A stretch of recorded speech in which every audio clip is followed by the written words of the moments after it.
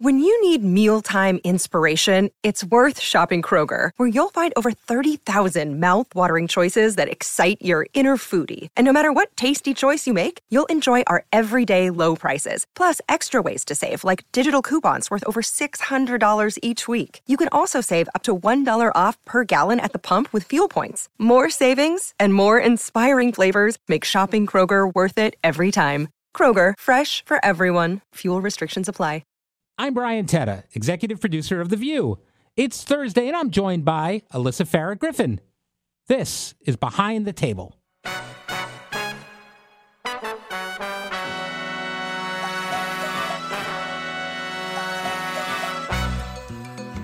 Hello, Alyssa. Hello, Brian. All right, so it is Thursday. The week is moving along, chugging along. We're so close to the weekend. We're so close to the weekend. I'm going to start, though, by revisiting something that happened earlier in the week. It's I wouldn't say I have a bone to pick with you, but I wanted to address something.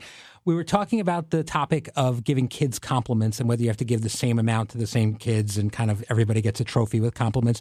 And you called me out. Saying that I give all the co-hosts the same compliments and you would prefer more personal attention. Okay, Let's go through this here. Now, I stand by my comments, but let me elaborate. Yes. I hear when you tell someone else, you know, you really crushed at that segment or you really brought your A game. And it's like, oh, interesting. I thought that I crushed at that segment and brought my A game. No, listen, you've got one of the harder jobs in showbiz because you have to manage all of our personalities. But I've definitely listen, you've recycled a few compliments. I just got to say. Wow, it's good to know for the future. This is the hardest damn thing about this job. And here it goes. I'm on the floor, as people have picked up on, and occasionally things get heated at the table, and I have to go to the table very quickly. I've been doing this 9 years, and early on, I discovered that where I stood on those commercial breaks was noticed by the other hosts. Oh, that's very true. Who I'm looking at, who I go to. I have noticed that you and Robin both gravitate toward the middle of the table. The middle of the table, look in all areas. I kind of stand equidistant, try to make eye contact. Sometimes I'll like nod at one of you and then wink at the other one. And I'm just trying to get you guys back centered. I also feel like the other producers, they almost remind me of in boxing matches where they come out and rub their shoulders. You just watch everyone's teammate go up to them. Well, so that's the thing. So basically, for people that don't know, all of the hosts have a specific producer that works with them in the morning. So the points of views are yours. They help you kind of fine tune it. They help you find if you know a stat that you want to look up or something like that. They'll do that. They'll also kind of remind you of, what did I say about this yesterday and things like that. So you're not repeating yourself. They're helpful. But yes, there's definitely a part of that. There was a day that someone was wearing objectively the best outfit. And then you threw I think you threw Sarah that's nice too. And it was it wasn't even the same level. But I was like, you know what? I at least see that you're aware of it. I am so on the outfits and the hair and the makeup. I'm very much a guy on these things. I have a vague appreciation that you guys look different or good, but I have no actual, I don't know what's cool. I don't know what hair, the hair, I know it's very important. I can't tell you whether it's good hair or bad hair on any given day or anything else. Usually if I mention someone's outfit, I'm like Joy, I'm teasing them for like the flight attendant outfit for you. And my favorite yesterday, I think Joy backstage said you look like a mechanic and asked her if you were going to, just give me an oil change. Yeah. All I know is you all look great and it's all good. Safe answer. Yeah, I'm much more attuned to what you're saying. So let's see what else we got going on. Let's do some Bravo. Starting with Vanderpump Rules. The new season premiered this week. Now, this is probably the one I'm most aware of because we've had people on the show. Ariana and Tom Sandoval are still living together, and it's tense. What did you think about the episode? Okay, so, I'm so excited it's back. I've been, counting down for the return of Vanderpump. Listen, we got a lot more explanation of why they're still living together because it's been in the tabloids and Page Six that after this dramatic breakup with Sandoval, they were still living under the same roof. And I just could not for the life of me understand it. But now I get it. So basically, they bought this home, it's, let's say, over $2 million together, have shared equity in it. And Tom, who broke up the relationship, cheating with one of her closest friends, has still been in contact with this girl. She's getting Ariana's seeing mail from her and love letters. and he's wanting to buy her house out and keep the house and presumably even maybe move the new girlfriend in. Mm-hmm. And on principle, as a woman, I totally get parking your flag and refusing to leave. Like, are you kidding me? You're going to give up your dream, like, first home that you bought together and decorated and, like, it was your home and just take the money and run? So I kind of get it. The only thing is I feel like Ariana's got to be making more than Tom at this point. Between endorsements, she's on Broadway. She just opened in Chicago, got great reviews. I'm actually going to go see it. She's doing so much that I feel like she's going to be in a place to try to buy him out of it. But it's basically a standoff right now. How big is this house? Because, I mean, they've literally been, not literally, but metaphorically been burning each other and setting each other on fire publicly for the last year. It's fairly large. It's 2 stories. They did show he moved to, like, a guest room, and I think she stayed in the master. They see each other every day. That's what I don't get. They communicate through his assistant. Mm-hmm. So we're talking, this is still a highly tense, highly passive-aggressive relationship. Yeah. And I do think when she was doing Dancing with the Stars, I think she was like Airbnb-ing. So I think it's more that she refuses to sell, but she might have been staying out of the house for a bit. And she has a new boyfriend in New York. So she's like trying to not be there. But for me, I mean, if I were her, I wouldn't be able to stay on the side of him. Yes, I wouldn't want to give him the house, but I couldn't deal with having a run-in. Yeah, I get that, I guess. I mean, at a certain point, it just seems easier to move out. One would think, but I would get anytime you drive by the house or think about it, like he gets to live in the dream house and then you're the one having to pick up and start over. The closest thing I ever had to that in college, I had 3 roommates in a house that we were living in, and we started off as friends, but by like 2 months in, we hated each other, and there was only one parking spot for the house. And I left my car in that parking spot for the entire year, never taking it out because I refused to give it up and just despite my face. Did you ever see the movie The Girl on the Train? Yes. Which is an excellent movie. It's actually one of my favorites. Good book, too. But that's like my biggest nightmare is the idea of like your marriage falls apart and then your ex-husband is living with someone else in the house you built together. So I kind of can relate. Like It was giving me Girl on the Train and that. Let's hope it ends better. It seems like it is because, again, she made her Broadway debut. Right. And their business is taking off. Well, now, speaking of that, do you think that success is the best revenge? Sunny's has a new mantra this year where she's been saying joy is a form of resistance, which I think is another way of saying that. What do you think?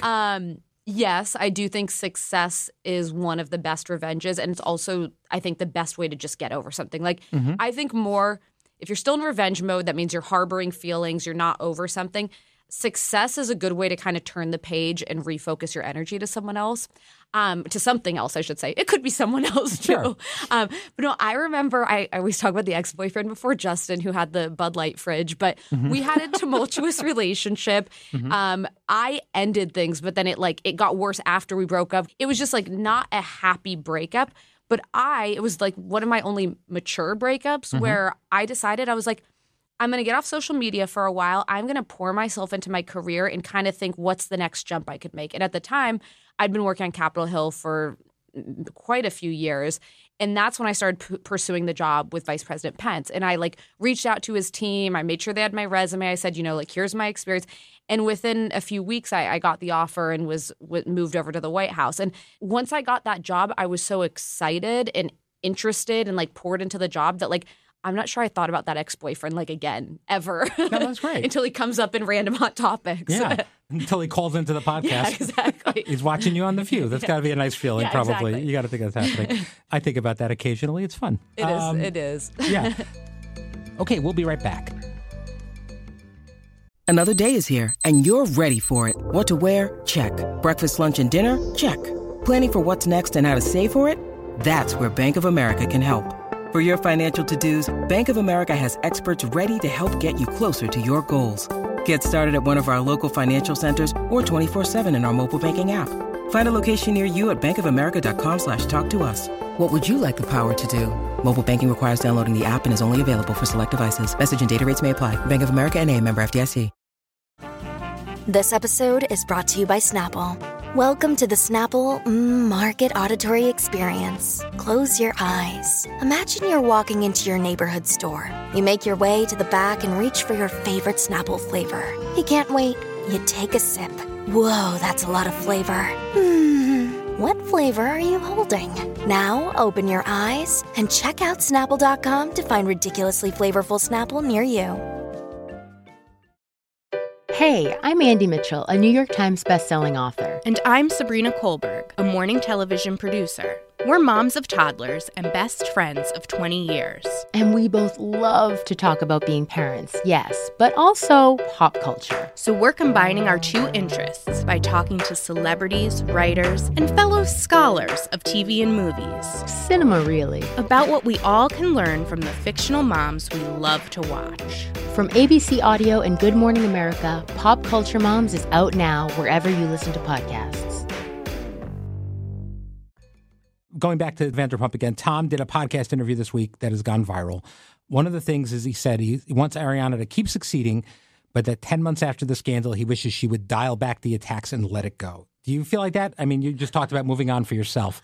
Okay, this guy, Tom Sandoval, is Delulu, as the kids say. Yes. This man has learned absolutely nothing through any of this. There is still not an ounce of remorse or any sort of personal maturity. I actively avoid comments from him, but they still come up in my feed.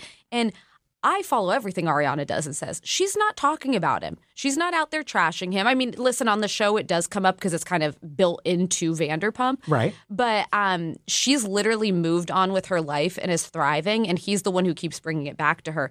And he's like, I mean, when I listen to him, it is, I think, some men kind of hit a wall at a certain age where, like, if they're not willing to grow as a person, they will forever be stunted there. And he is 100% stunted as this, like, kind of middle-aged in a band, like, right. Sees himself as doing no wrong. And, like, he's never going to change. So, like, kudos to her that she got out of that mess. Yeah. No, there's definitely that emotional stagnation that happens to some people, and they just freeze at a certain time. It's so weird. He literally seems frozen in time, except he seems frozen at like 23, not like 43 or whatever he is.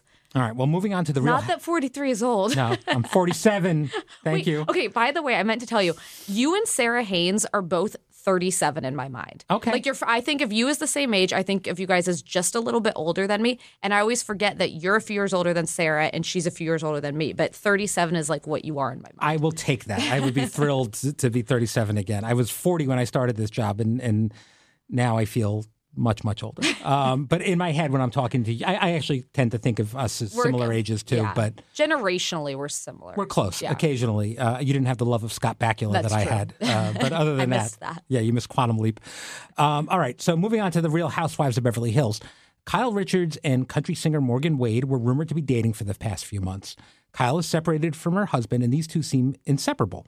This week, Kyle and Morgan wiped every photo of each other from their social media. They always said they were just friends, but what do you make of this? Is this a publicity stunt? What's going on?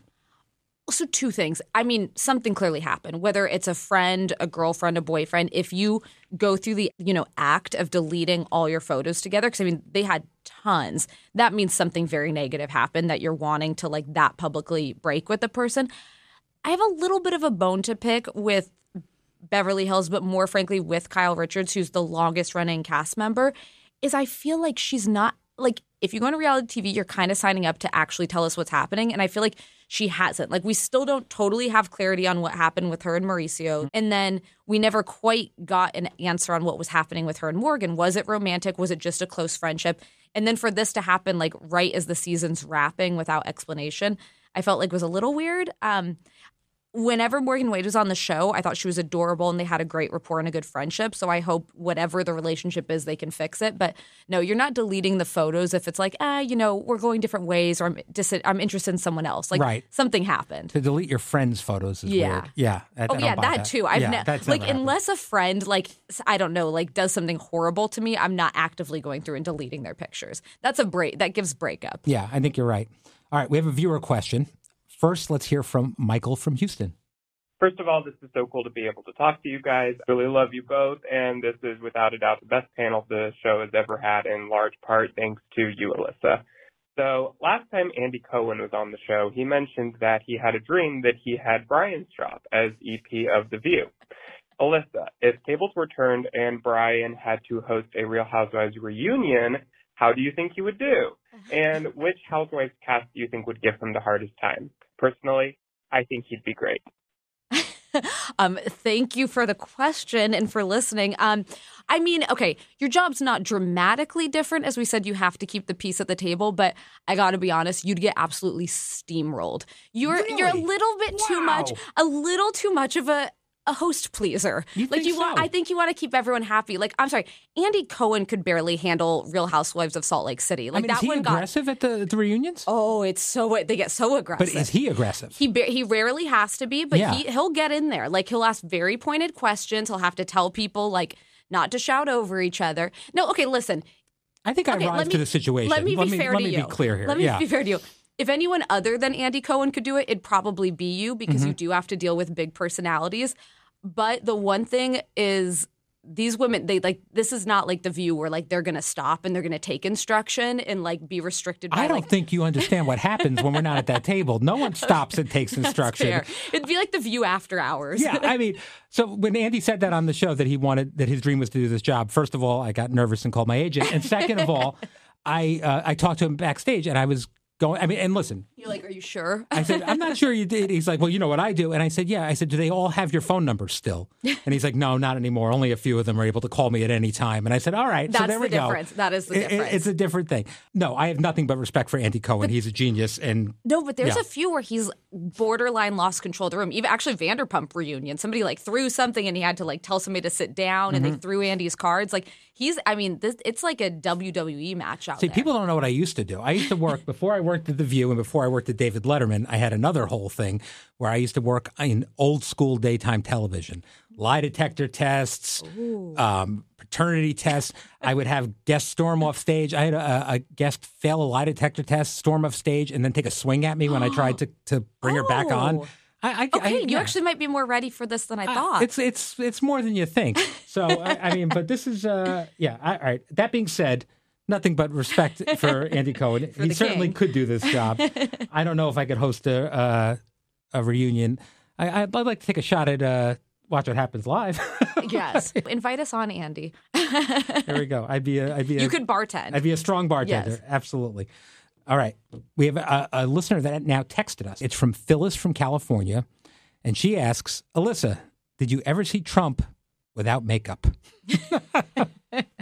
So the crazy thing is no. He does it himself. I've seen him put it on, but like a touch-up where he already does. And man, it's a little MAC, too dark of a bronze powder sort of thing. I believe it's MAC. And he will just like lean down with a mirror and he just does it before his appearances. I always like wanted to say like, sir, let's maybe blend a little bit better.